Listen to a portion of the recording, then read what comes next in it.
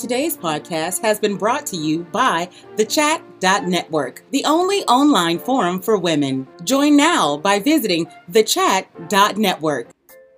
Good morning. This is Lavetta Jenkins of chattypassenger.com with today's Morning Minute. Inspiration to start your day in under a minute.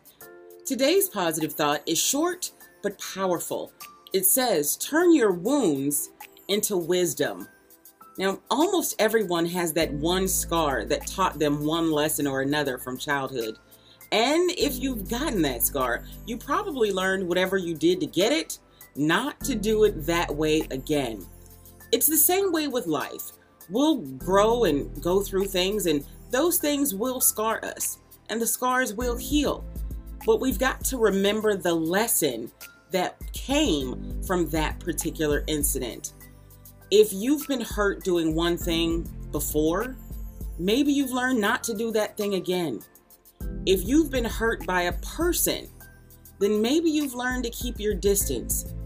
No matter what it is, no matter what has hurt you, take that pain and take that wound and use it for more wisdom.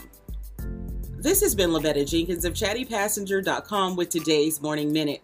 I'll see you tomorrow.